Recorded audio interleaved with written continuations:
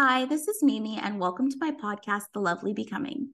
Today's guest is Dr. Erikka Dzirasa, who is a double board certified child, adolescent, and adult psychiatrist, so just anybody and everybody, is the new chief medical officer at Arise, which is a virtual inclusive eating disorder treatment program that I'll let you share about. But I'm so excited to have you on. Oh, thank you. I am so excited to be here. Thank you for having me. Thank you so much. Tell us about yourself. What do you do? What do you love? Absolutely. So, as you mentioned, I am a psychiatrist. I've been in the field for a long time now, over 15 years. And currently, what I'm doing right now, as you mentioned, I'm the chief medical officer of a brand new company called Arise, which is really exciting. We are bringing eating disorder care to individuals in their homes, making sure that it's accessible. So, it's a telehealth platform, but things that are making us a little different. We really just want to make sure that we are providing inclusive care, patient-centered care with a cultural lens, just being sure that we're mindful and sensitive to all the different cultures that are being represented and honoring them. And also combining clinical care with community care, which I can share a little bit more about.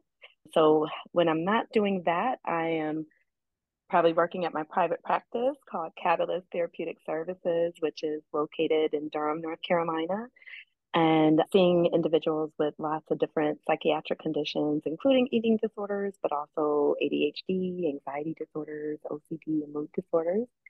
And I also am a consulting associate with Duke University School of Medicine, where I have a clinic specifically for medical students, seeing medical students who are navigating their own mental health while learning how to be really good doctors for the patients and people that they serve. Oh my gosh, that is so cool. I feel like there are so many elements I'm excited to hear about.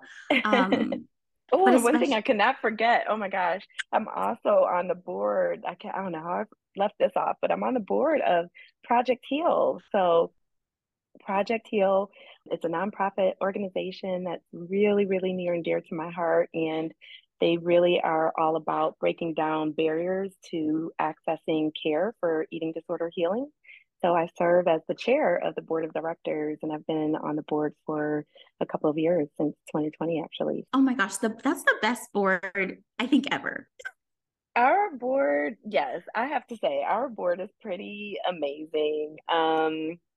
It really is because the CEO, Rebecca, she has really done such an amazing job of pulling together a dream team and really thinking of being very strategic and intentional about choosing individuals with, all different kinds of expertise, choosing individuals who are representing lots of different marginalized or underserved identities.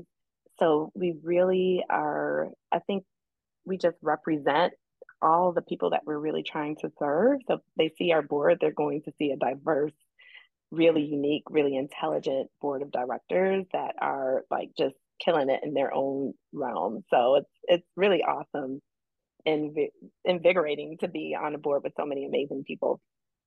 Oh my goodness. I love all of this. And I really love especially the clinic for medical students with medication, because I know there's a lot of stigma specifically for medical students with mental Absolutely. health and being good providers. So yeah.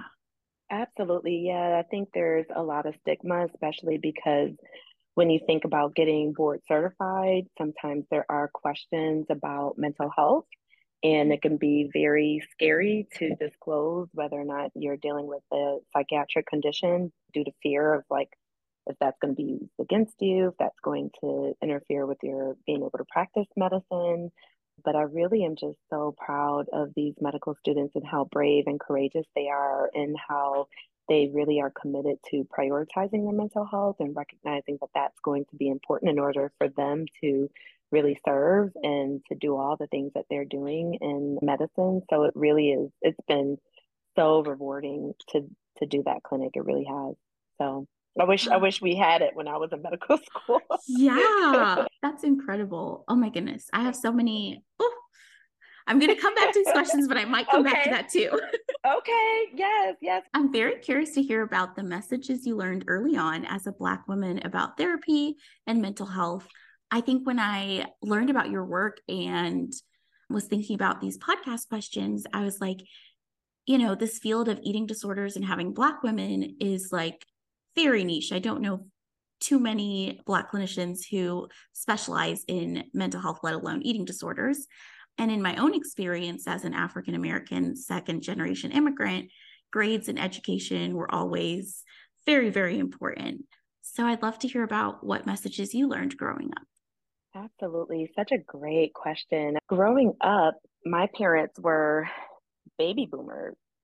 So, coming from that baby boomer generation and experiencing racism at a different level than, well, I can't say at a different level. It was at a different level. We're experiencing it today too, but I just think it was it was different in that the experiences were just so raw, and they really found that seeking education and getting a job, it's like, okay, those lessons were drilled into us as their children, that that's a way to get ahead, that's a way to be successful in a society like ours, is to put education first and to put work first. There are a lot of messages, I think, too. That's the generation that comes from, the whole James Brown, I'm Black and I'm proud movement, right? There's a lot of pride in being Black and, being who we are. And I think that may have been where, this whole strong Black woman was even birthed, this idea that as a Black woman, you have to have it all together. You have to be strong, you have to be smart, you're a good mom, you're a nurturer, you're killing it in, whatever field you're working in, you're, taking care of your household and all the things and all the pressure that society places on Black women. I think I saw that, in my mom, being a really amazing, strong Black woman, and the other Black women in my life, and a lot of pride coming along with that. And I think mental health was probably regarded as, being a weakness in some ways, that if you needed to seek out therapy or a doctor for any kind of mental health condition, that somehow or another that meant that you're weak, or that you're not good enough or strong enough, or that something is missing. And I think that probably was something I learned growing up, that yeah, I have to be the best, I have to make all A's, I have to almost have this standard of perfectionism in order to be accepted in society and to make it in society. So there wasn't really any room for any mental health anything. It's like, oh no, that we don't have time for that. Blessed and not stressed, right? That's where you hear a lot of the messages even coming from faith. I grew up Christian, so a lot of messages that, yeah, you pray things away, with your faith, everything, you can get through everything. That we don't need to be anxious or worried about anything, that we're able to do any and every and all things Yeah. because we are Black women. We're strong. And then you realize, wait a minute, that ain't true. Yeah. And you start learning. And for me, I never anticipated going into the field of mental health. I did think I was going to be a doctor at a very early age, about the age of 5. I wanted to be a doctor, and I thought I wanted to be a pediatrician. But it wasn't until I got to medical school and had more exposure to psychiatry and realized, wow, this is something, mental health is so overlooked in our community, in the Black community. And I really want to get into this field so I can start breaking down barriers, whether that's stigma, educating folks about mental health and really helping us to just live fully. And it's hard to do that if we're not addressing those underlying mental health needs and issues. I love that. I think there's such a transcending narrative in Black communities where those similar prayer can fix it. You have to be the best, Yeah. And it's so hard when you experience mental illness or mental health challenges to push back because you don't have the resources or exposure a lot of times to things like therapy. Right. And when you're constantly seeing it through the lens of like, that's weak, that's not something we do. Right. I think there's such a component too of like, that's a white people thing. Absolutely. Yes. Yeah. Yes. And I've heard people say that even in my own family, like we don't therapy, we don't do that. Like that's for white people. Like white people go, and especially, I think now as a Black community, we're starting to embrace, therapy, and I'm seeing so much on social media, which I think is amazing. And, foundations being started by different, celebrities for mental health services, which is awesome. But I do think there's still something to be said about psychiatry and medication. It's like, okay, yeah, maybe we'll start to be open to the therapy piece, but the medication piece, that's still very much stigmatized. But I think it's understandable too, given just the historical context of um, medical care, and especially as it relates to Black communities and that mistrust of medical services. And, yeah, why would you want to go to a doctor about that, about something that's just so precious as our mental health? When, we see stories and things happening to people and people being, abused and mistreated. So I think there's definitely a historical context there too that can't be overlooked. Yeah, I'm really glad that you mentioned that. It kind of reminds me too of this sort of underlying dynamic, especially I think for Black men too, where it's like I'm not going Hmm. to a white male doctor because that's kind of a interesting connotation, like in history with like going to the slave sort of owner to help you. Yeah. Or with toxic masculinity, it's like I'm also not going to a female doctor, and it's like Hmm. I should be strong. I should be taking care of the family. And so Right. there's not a lot of options, especially since the field of medicine is still so white. Like there's not a lot of options. There are not a lot of options. I mean, the last stat I heard was out of all of the psychiatrists, maybe 2% of us are Black. Very, very tiny. And out of that 2%, I mean, those of us who are in the eating disorder world, outside of myself, I can think of two other psychiatrists who, who specialize in the treatment of eating disorders. So, yeah, there are not that many of us, which I think is why we have to really pour into those who are in, elementary school and middle school and high school to get them into medicine, but also just making sure that our colleagues, our non-Black colleagues are able to have conversations and learn about how they could be more culturally sensitive so that they can address, challenges that come up with race within with their patients and their clients. So we have a lot of educating to do. We got to train up these kids so that they come into the field. But until that happens, we really have to, I think, put resources and time and energy and finances into training folks so they can learn how to better serve our community. Absolutely. Has to start early, because there's so many Hmm. access barriers along the way. So many, so many. Yeah. Mhm. Tell me about, we've talked about eating disorders a little bit being very niche within the field of mental health broadly, especially for BIPOC clinicians. And I wonder if you notice any themes in how Black families approach their kids with eating disorders, especially considering family based therapy is really a popular method.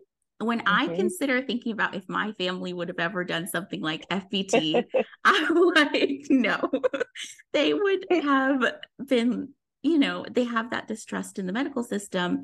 And to even recognize the eating disorder, because that's not really Hmm.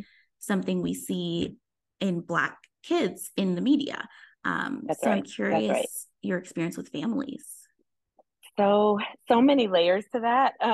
Because I think it does start with recognizing those symptoms and recognizing that, yes, it's possible for Black youth to suffer from eating disorders, and getting the word out about that is so important. I'm so glad you're doing this podcast. When you look up, if you Google eating disorder, or you Google anorexia nervosa or even bulimia nervosa, you're going to see a bunch of white girls, thin white girls, right? We're not seeing any representation in the media when it comes to, Black and brown kids dealing with eating disorders. So I think because of that, there are two sides to it. So families may not necessarily realize when their children or teenagers are dealing with eating disorders.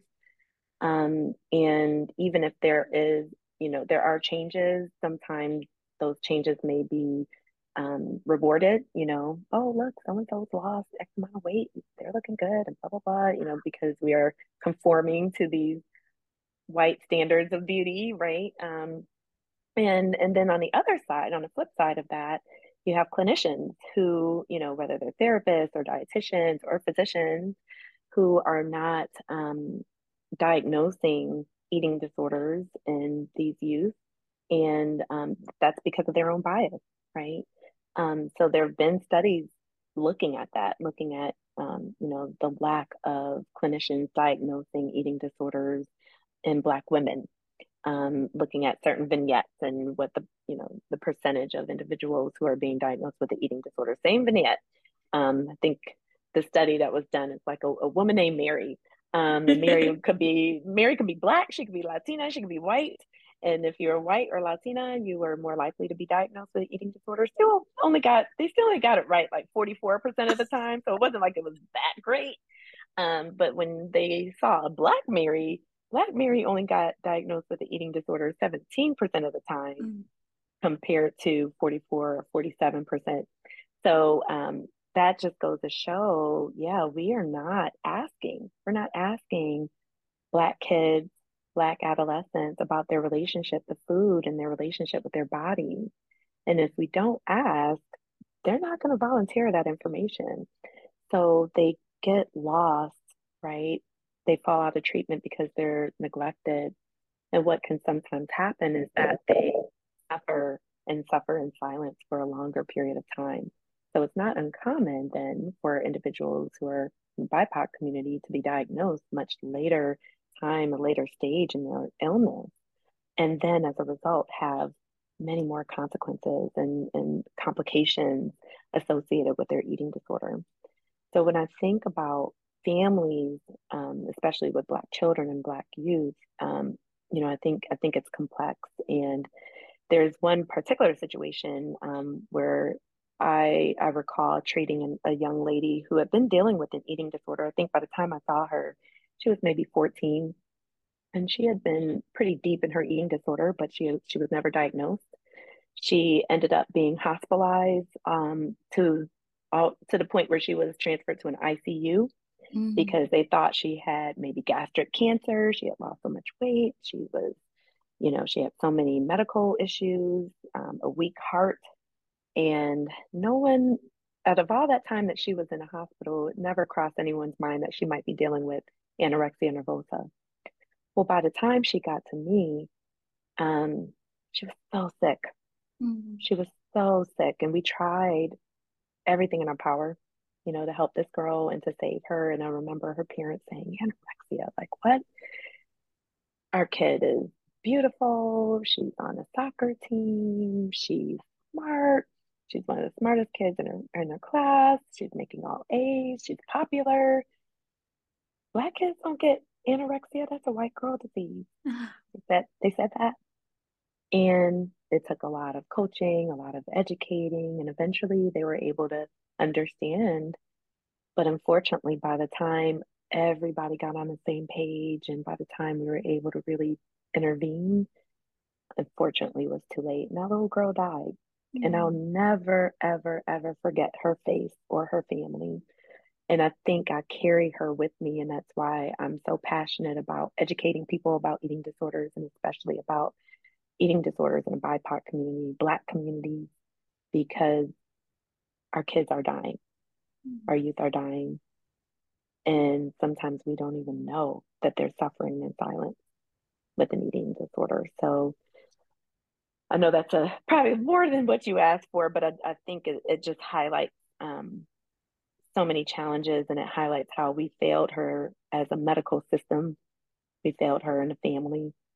And my hope is that, now that we're having more and more people getting into the field, folks like yourself who are having a podcast, we can get the word out there and, speak to these issues and really help to break down barriers to care and stigma, so people don't have to walk in shame. I think sometimes families do as well. If their kid is not eating, if you're a parent and your child's not eating, especially coming from a Black family where we associate food with celebration and grief. And, there's always a celebration. There's always something associated with food, I think, in Black communities. And if you're not able to feed your own kid, imagine the shame and the guilt that comes along with that. So I think the parents of this little girl who they lost dealt with all of that shame and guilt. And if I can just help one family access care sooner, then for me that means a lot, because we just have a long way to go in terms of uncovering eating disorders and better understanding them in BIPOC communities. Wow. I feel so moved and grateful. And as you share that story, I'm thinking, where was that in the news? Like, I don't think I've ever heard a story of a Black person dying of an eating disorder, but Mm, it's happening. And we need to share those stories so that there's movement and there's shifts earlier on for that education. And I think there's this sense of uh, mobility when we hear those yeah, stories. I'm thinking about Karen Carpenter and how I hear constantly, when she died in the media, it was a big shift in eating disorders, that this is serious. This is something we yeah, need to research and pay attention to. And if these stories aren't told, then nobody's going to be paying attention to education and shifting resources. that's right. So Yeah. that's really, yeah. And that's a whole nother issue too, right? When you think about, you know, um, kid goes missing, right? You hear about it on the news, it makes it to big time news, right? Mm-hmm. And sometimes our kids go missing and we would never know, right? So I Yeah. think even that is layered and complexity in terms of, sharing the stories of Black children, Black youth, Black Mm, individuals. It's almost yeah. like sometimes it feels like we're invisible in our Absolutely. own society. Yeah. And I was just reading We Do This Till We Free Us. And the word that keeps coming to mind is this disposable, where if Yeah. people are disposable, then it doesn't matter and things can happen to us and there's no attention or care. Right. Right. Yeah. Yeah. And I think that's why, we are seeing such a big movement, while it's it's infuriating and it's sad and it really does make me angry, on the flip side of that, I do see there's a movement of people calling it out and forward, in terms of something has to shift. Mm-hmm. We have to start to prioritize these individuals and these communities that have been forgotten, and Mm-hmm. especially in the eating disorder field. I think we are seeing, I think, a renaissance, if you will, in terms of, people just bringing light and attention to issues that are affecting not only, Black and BIPOC communities, but LGBTQI communities and, other folks, disabled folks, boys, boys and men. Like, yeah, they struggle too, and Yeah, they get overlooked as well. So I do see there being a shift, I think, in the eating disorder field, as we are just trying to become more inclusive in how we are approaching care and eating disorders in underserved communities. absolutely. I love that. Um, Kind of shifting gears a little bit. Hmm.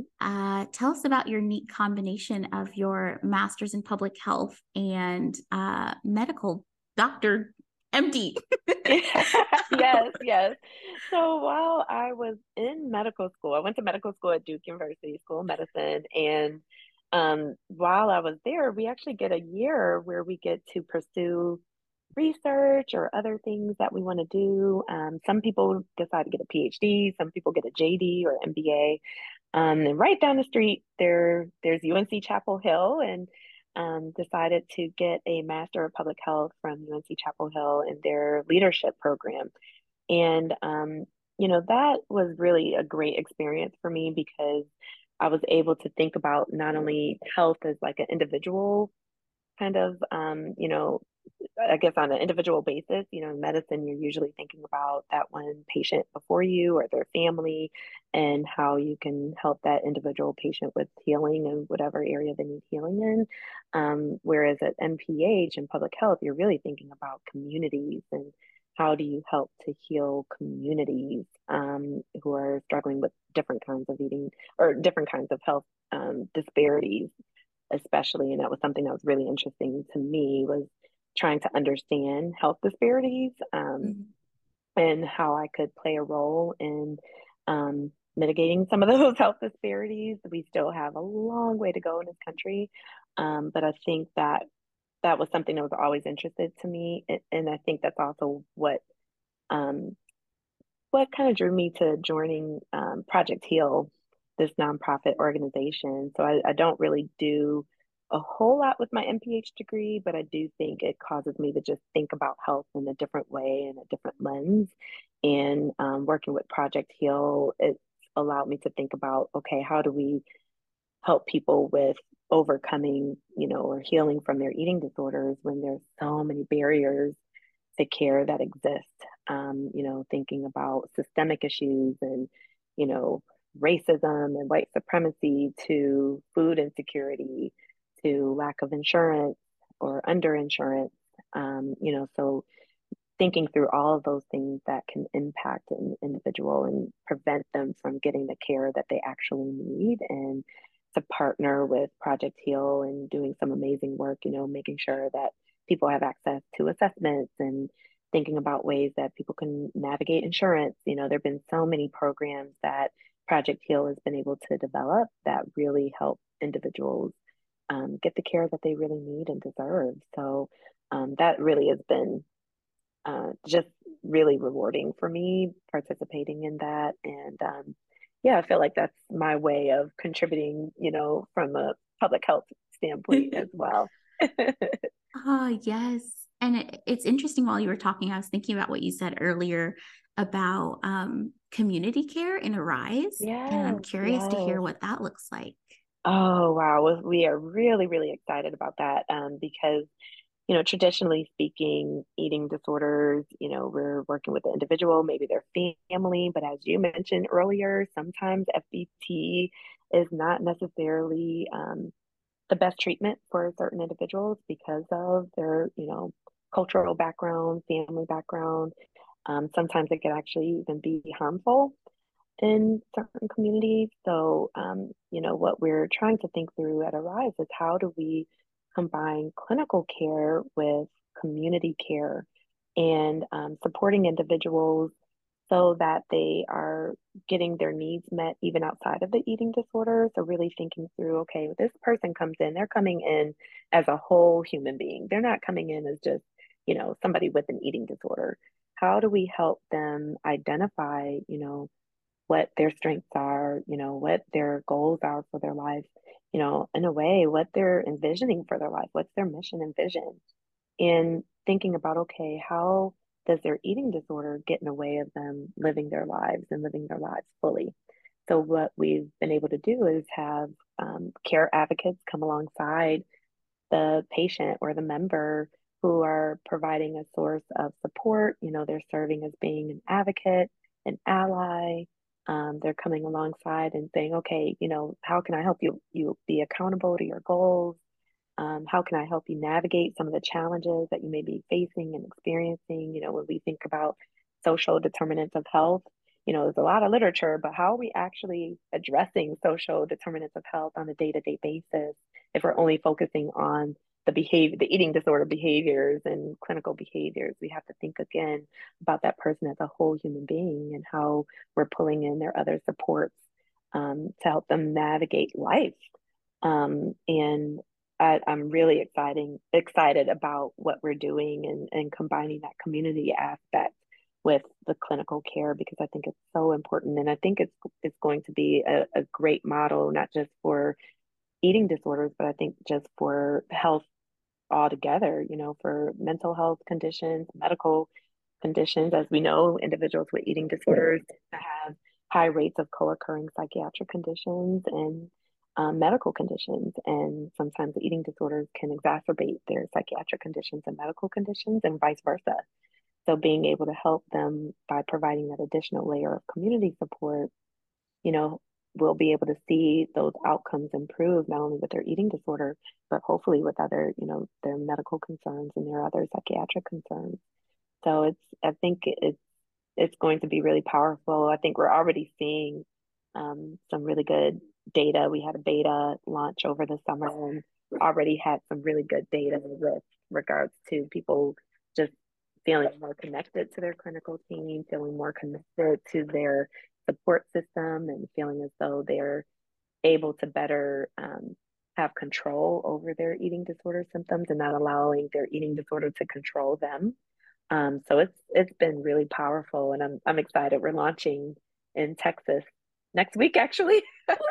um, yes, and it's so cool, Mimi, because we are really working hard to find care advocates who just represent lots of different kinds of identities, so that when a member joins our platform, they could say, hey, all right, this person, they look like me, or wow, they're non-binary and they know what it's like, to have an eating disorder and be non-binary and all the challenges that could come along with that. And, so we are choosing care advocates who can represent, reflect the folks that we're treating. And the same for our clinical care team. Our clinical care team, it's amazing. It's like the most diverse team I've ever been on. And I'm really proud of what we've been able to accomplish in a short period of time in terms of hiring a really diverse crew. So it's exciting time. Oh my gosh, this is so exciting. Oh, Oh, thank you. I'm so happy to be talking to you about this. And by the time this comes out, it'll be up in Texas. So that's so cool. Yes, that's right. Yes, it'll be up and running. So we are just really thrilled. And again, I think it's time that we kind of shake things up in the eating disorder field. And if you look again, I said, okay, if we Google what an eating disorder looks like, we will see lots of pictures of probably young white women. The same could be said when you Google a treatment center or eating disorder clinic. Oftentimes, yeah, the folks on staff don't really look like us. The folks in leadership don't really look like us. So I'm really excited because our co-founders have been so intentional about building a really diverse team that's coming with so much experience. It really is amazing. That's awesome. I'm so excited. And Thank it's wild you. that it's, 2022 and we're like, what does an eating disorder look like? But it's Right. it's progress. baby, little baby steps. Sometimes we just have to celebrate the little baby steps. Like, okay, can we please move in the right direction? Doesn't mean we don't have a lot of work to do, because we do. Unfortunately, there's a ton of work to be done. But I'm glad that there are some folks who are just saying, you know what, let's be bold and let's really, create something that is different and unique, and still providing an amazing standard of care, and, meeting people where they are, Mm. really seeing individuals for who they are, and, everything that comes along with, their background, their upbringing, previous traumas. How can we welcome all of that, as messy as it can be, but to say, you know what, you're welcome here, and we may not have all the answers, but we're going to meet you exactly where you are, and we're going to help you figure this thing out and help you navigate your own healing, you know? Mm. So, yeah. I love that. Sounds very much like it brings a lot of nuance and care to the individual's different identities and different communities. And Mhm. I mean, just one thing that comes to mind is this idea of like, do you have access to the resources to meet your meal plan, or do you have community Right. support? Like, you need Yes. to do that. So when you're, bringing on a dietitian, right, who's like, okay, yeah, so we need to talk about the fact that there's some food insecurity, and how do we make sure you have access to the food that you need in order to help you, just live with this illness. to have people on the team who get that and who ask about it, and for us to be very intentional about, screening for that sort of thing. I mean, it's just it really is like something I've never witnessed, to be honest. That we're starting that process at such an early stage of building a program and building a company. So yeah. I love it. And even noticing like not just hiring people who have diverse identities later on 20 years into the program, like building it up Right. from that perspective. That's right. That's right. Yes, that these, that it's important to have, just different voices represented on a clinical team, but also on our clinical advisory board. That's another board where I serve, where the first time I joined that clinical advisory board meeting, I almost cried because Mm. there was just so much diversity in that Zoom room. And so many people just using their voice on behalf of so many who are voiceless at times. So to have a voice in a space like that where decisions are being made, it's profound, and my hope is that in setting that standard with a rise, that other people will see that and say, wow, okay, we can model our clinical care programs after a rise, whether it's serving individuals with eating disorders or not. I think we're doing something really unique in the medical field. Mm-hmm. Absolutely. Um, what topics or niches within mental health are making you really excited right now? Maybe it can be like a new research article that you've seen or a trial, alternative approach, etc. Yeah, I think honestly, right now, I am just loving like all of the grassroots, posts and, social media, like just people talking about mental health in underserved communities. For me, that is making me so excited. And I think, yeah, just seeing like Gen Z, welcoming mental health and, talking about it, not being ashamed to talk about mental health or to seek mental health services. So, yeah, I don't know if there's like a specific research. I mean, there are medications coming out all the time that I'm having to learn about, and oftentimes my patients may hear about them before I do when they're watching TV. And it's like, yeah, oh, that's cool, novel. But there's something to be said about this new movement of young people who are just not afraid and not ashamed to talk about mental health, to TikTok about it, and to have IG lives. And I'm just loving this movement. It's something that I did not see when I first entered into the field over 15 years ago. There was so much, so many people living in secret and in hiding, because it just seemed to be, a weakness, as we talked about earlier, just something that our community didn't want to see access, didn't have access to even.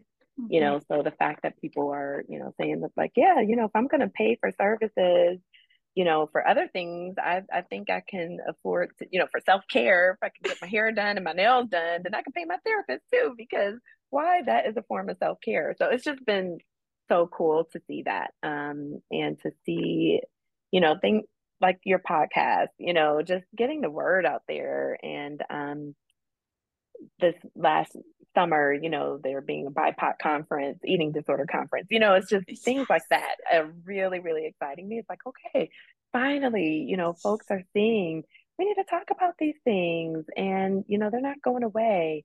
And it's important to have these open dialogues, to have discussions about it.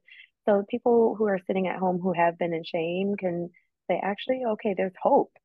And that's what's exciting to me is now I'm seeing, these platforms where people are starting to have hope that they don't have to suffer anymore. There's Mm. hope that healing is possible. So that's what excites me. And that's what gets me motivated to wake up and do what I do every day. Oh, I love it. I love it so much. It's really exciting to see that shift for sure. Yeah. This is an open ended question. So Mhm. answer how you see fit. Where have you been and where are you going? Ooh, that is that is the question right there. Where have I been? I can only really think, go as far back as this pandemic, because this pandemic has just been intense. It's been intense. And being a psychiatrist, and I'm sure this is true for you and for anyone else who has served in the mental health field, taking care of others while you're trying to take care of yourself in the midst of a pandemic is really, really difficult. And, things shifted and changed so fast, going from seeing people in person to changing to telehealth in a matter of a week. And, all the things that were going on with Black Lives Matter and, people dying at, these high rates due to COVID. Um, it's been a lot. And I also during that time lost one of my very best friends to Mm. cancer, who left behind her 2-year-old and at the time 6-year-old kids, who are now my god kids. They were my god kids even before she passed, but they are my god kids. And you know having to navigate all of that while also holding space for my patients, was really, really difficult. And I think sometimes as a clinician, you give so much of yourself, you forget that, oh, I have to take care of me too. this this cup isn't just an ever flowing cup; like it has to be refilled. And when I think about these past couple years, I hadn't been as intentional about refilling my cup. I'll just put it that way.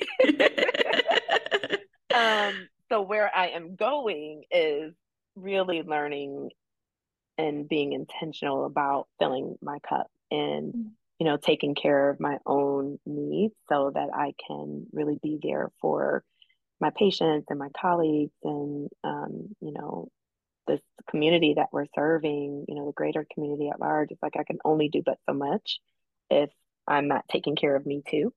But Yeah. sometimes, we talked about those messages at the very beginning, sometimes they're birthed in you and it's hard to get rid of that. Like, I can do it all. I got this. Like, I'm strong. I am, black, strong, superwoman. And then you realize like, no, ma'am. I need a sometimes, break. sometimes you have to take the cape off and you have to be real with yourself and say, hey, it's okay for you to be human. You don't have to be perfect. It's okay for you to be human too.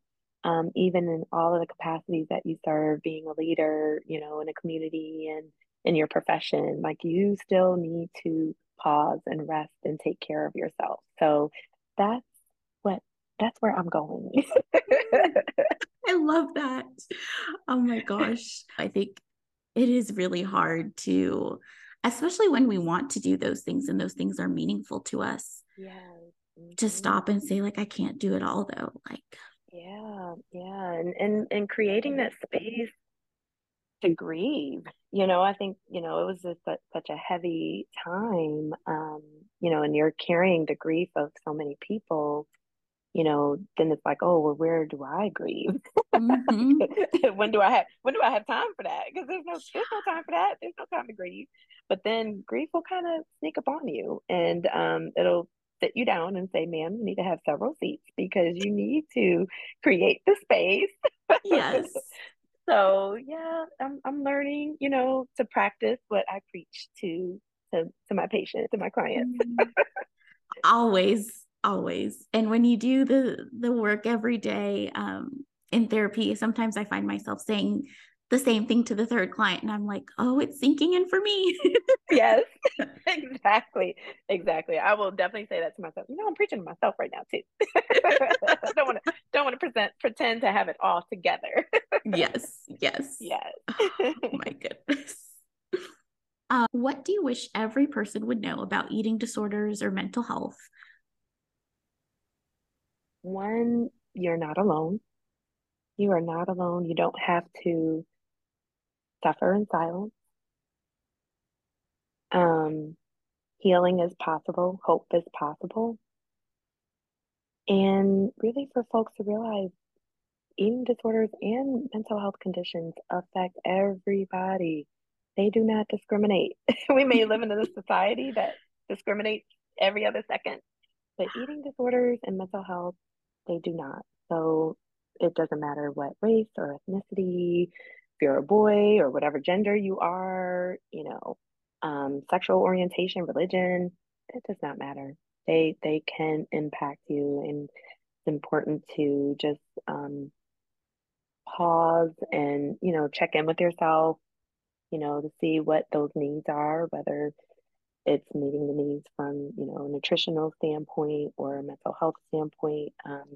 Being able to pause and ask for help if you need it, because help is available. Thank you for that. Yeah. A fun question. What are Okay. your favorite foods? Oh, okay. So everyone who knows me knows I have a thing for donuts. Donuts and ice cream. I have to add ice cream too. But ice cream is pretty seasonal because when it's cold, I really don't want ice cream. But on a nice, warm, hot day, summer, spring, ice cream all day. But donuts, that's like annual, that's year round. So I will say, wherever I go, I'm going to find a donut place, and I'm going to make sure like it meets the standard of got to have that like little kind of crisp crunch kind of thing going, but it has to be soft on the inside. I love all different kinds, all different ethnicities of donuts, whether it's a churro or a Krispy Kreme, like all things donut. So yeah. I, I think that's going to have to be the soundbite. All different ethnicities of donuts. I mean, really? What I was It's going to say true. earlier was when we were talking about self-care is that Mm-hmm. you can go to, we were talking earlier before the podcast about Monuts Donuts. Oh, If you mm. have the pleasure of being anywhere near the Triangle in North Carolina, you must, except Must. for when I'm there because I don't like lines. Right, exactly. But you can order in now. You can order your Mona. I would advise that. That way you skip the line. Yes. It's just, I would say sponsored by Monuts, but that's not the case. It's, I know, but we may need to talk to them about doing that. But listen, y'all, for real, if you ever come to the Triangle, now you're hearing the Southern draw. I'm not even Southern, but you will hear a y'all when you hear me talk about food or donuts or monuts. Monuts is just special, and their donuts are seasonal. So right now it's fall. I'm sure they have some kind of sweet potato, pumpkin, something orange. Um, I'm gonna have to go tomorrow morning just to check on it. I'll let you know, Beautiful. Mimi. Honestly, I was just remembering now, their fall Earl Grey apple The cider, Earl Grey, it just, it slams. I mean, let me tell y'all about this donut. Okay, so me and Mimi are having a moment right now because that Earl Grey is just so special and delightful. It really is. it's genius. You It can't really is recreate it. genius. You can't. Yeah. So, all right. Yeah, we definitely have to add that to the Yes, list. 100%. You might have this Hmm. episode be sponsored by Monuts. We'll see. We'll see. Oh my gosh. The question I ask everybody to close, how are you becoming? Mm. Oh, what a beautiful question. Of course, when I hear that, I think about my First Lady, Michelle Obama, who wrote that beautiful book, Becoming, which spoke to me in so many ways when I read that book. And I think becoming for me is acceptance of who I am, um, self-love, radical self-love. And, when I think about, I'll just give a little example here. We talked earlier about messages that you get and receive as a Black child and a Black girl, especially. And I think I remember getting a lot of messages about hair Mm-hmm. and, what was acceptable in terms of hair, and all the time and money and what we call elbow grease that goes into getting your hair straightened, to kind of fit into the society, right? Because back when I was growing up, it wasn't acceptable to have natural hair. And over the pandemic, I became natural. I started to wear my hair natural and let it grow and cut all of the relaxer. And I've been getting a relaxer in my hair, which for those of you who may not know about this, a relaxer is like a permanent way of straightening, chemically straightening your hair. And that's what a lot of Black girls do at a very young age. And for me, I'll never forget, I was 11 or 12 in the sixth grade.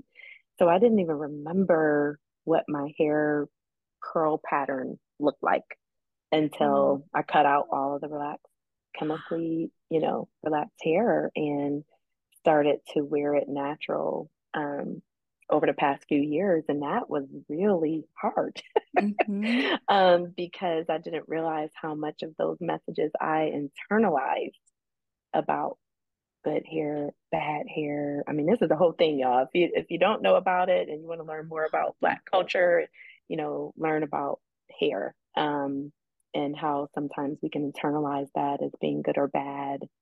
And if you're wearing your hair a certain way, that you won't be accepted in certain spaces. So for me, that was really powerful. And I know it seems so simple to talk about hair, Mm-mm. but part of my becoming, I think, was starting to even accept my hair in spaces where I serve and where I'm a leader and, in professional settings. And, even to the point where this year is probably the first year I ever even had headshots, professional headshots done with my natural hair. Up until this year, it's always been when my hair has been pressed out, and straight Yeah. and bouncy and curly. But then I was like, well, I think I need to start wearing my hair natural even in professional spaces. Mm. So it seems simple, but it goes so deep.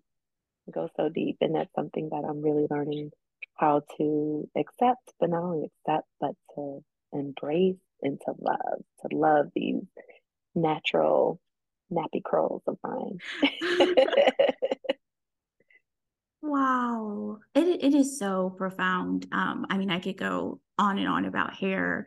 But I know I think there's a new documentary on Hulu. Yes, yes. I think it's Oprah Winfrey, Yes. right? The Hair Tales, I believe is Yes, what yes, it's yes. called. Yes, I can't wait to watch it because I just have a feeling I'm going to probably need some tissues and because there's so many messages that we get as little Black girls about hair and Mm. not being, accepted and, feeling like we have to assimilate by having long, straight, curly hair. Yeah. Um, yeah. Oof. It goes deep. It does. But I will say it's so empowering and liberating to Hmm. like wash my hair. And it's like, all right, y'all are being served with these curls today. And we don't Yes. know if they're gonna be frizzy or not, but the curls are just gonna curl and that's it. And it's very freeing, it's very liberating. So yeah, so that's my becoming. I love that. I love this so much. Thank you so much for your time. And Oh, Mimi, thank you. Thank you. it's been a pleasure. Likewise, I so appreciate being here today. It's such an honor. Thank you.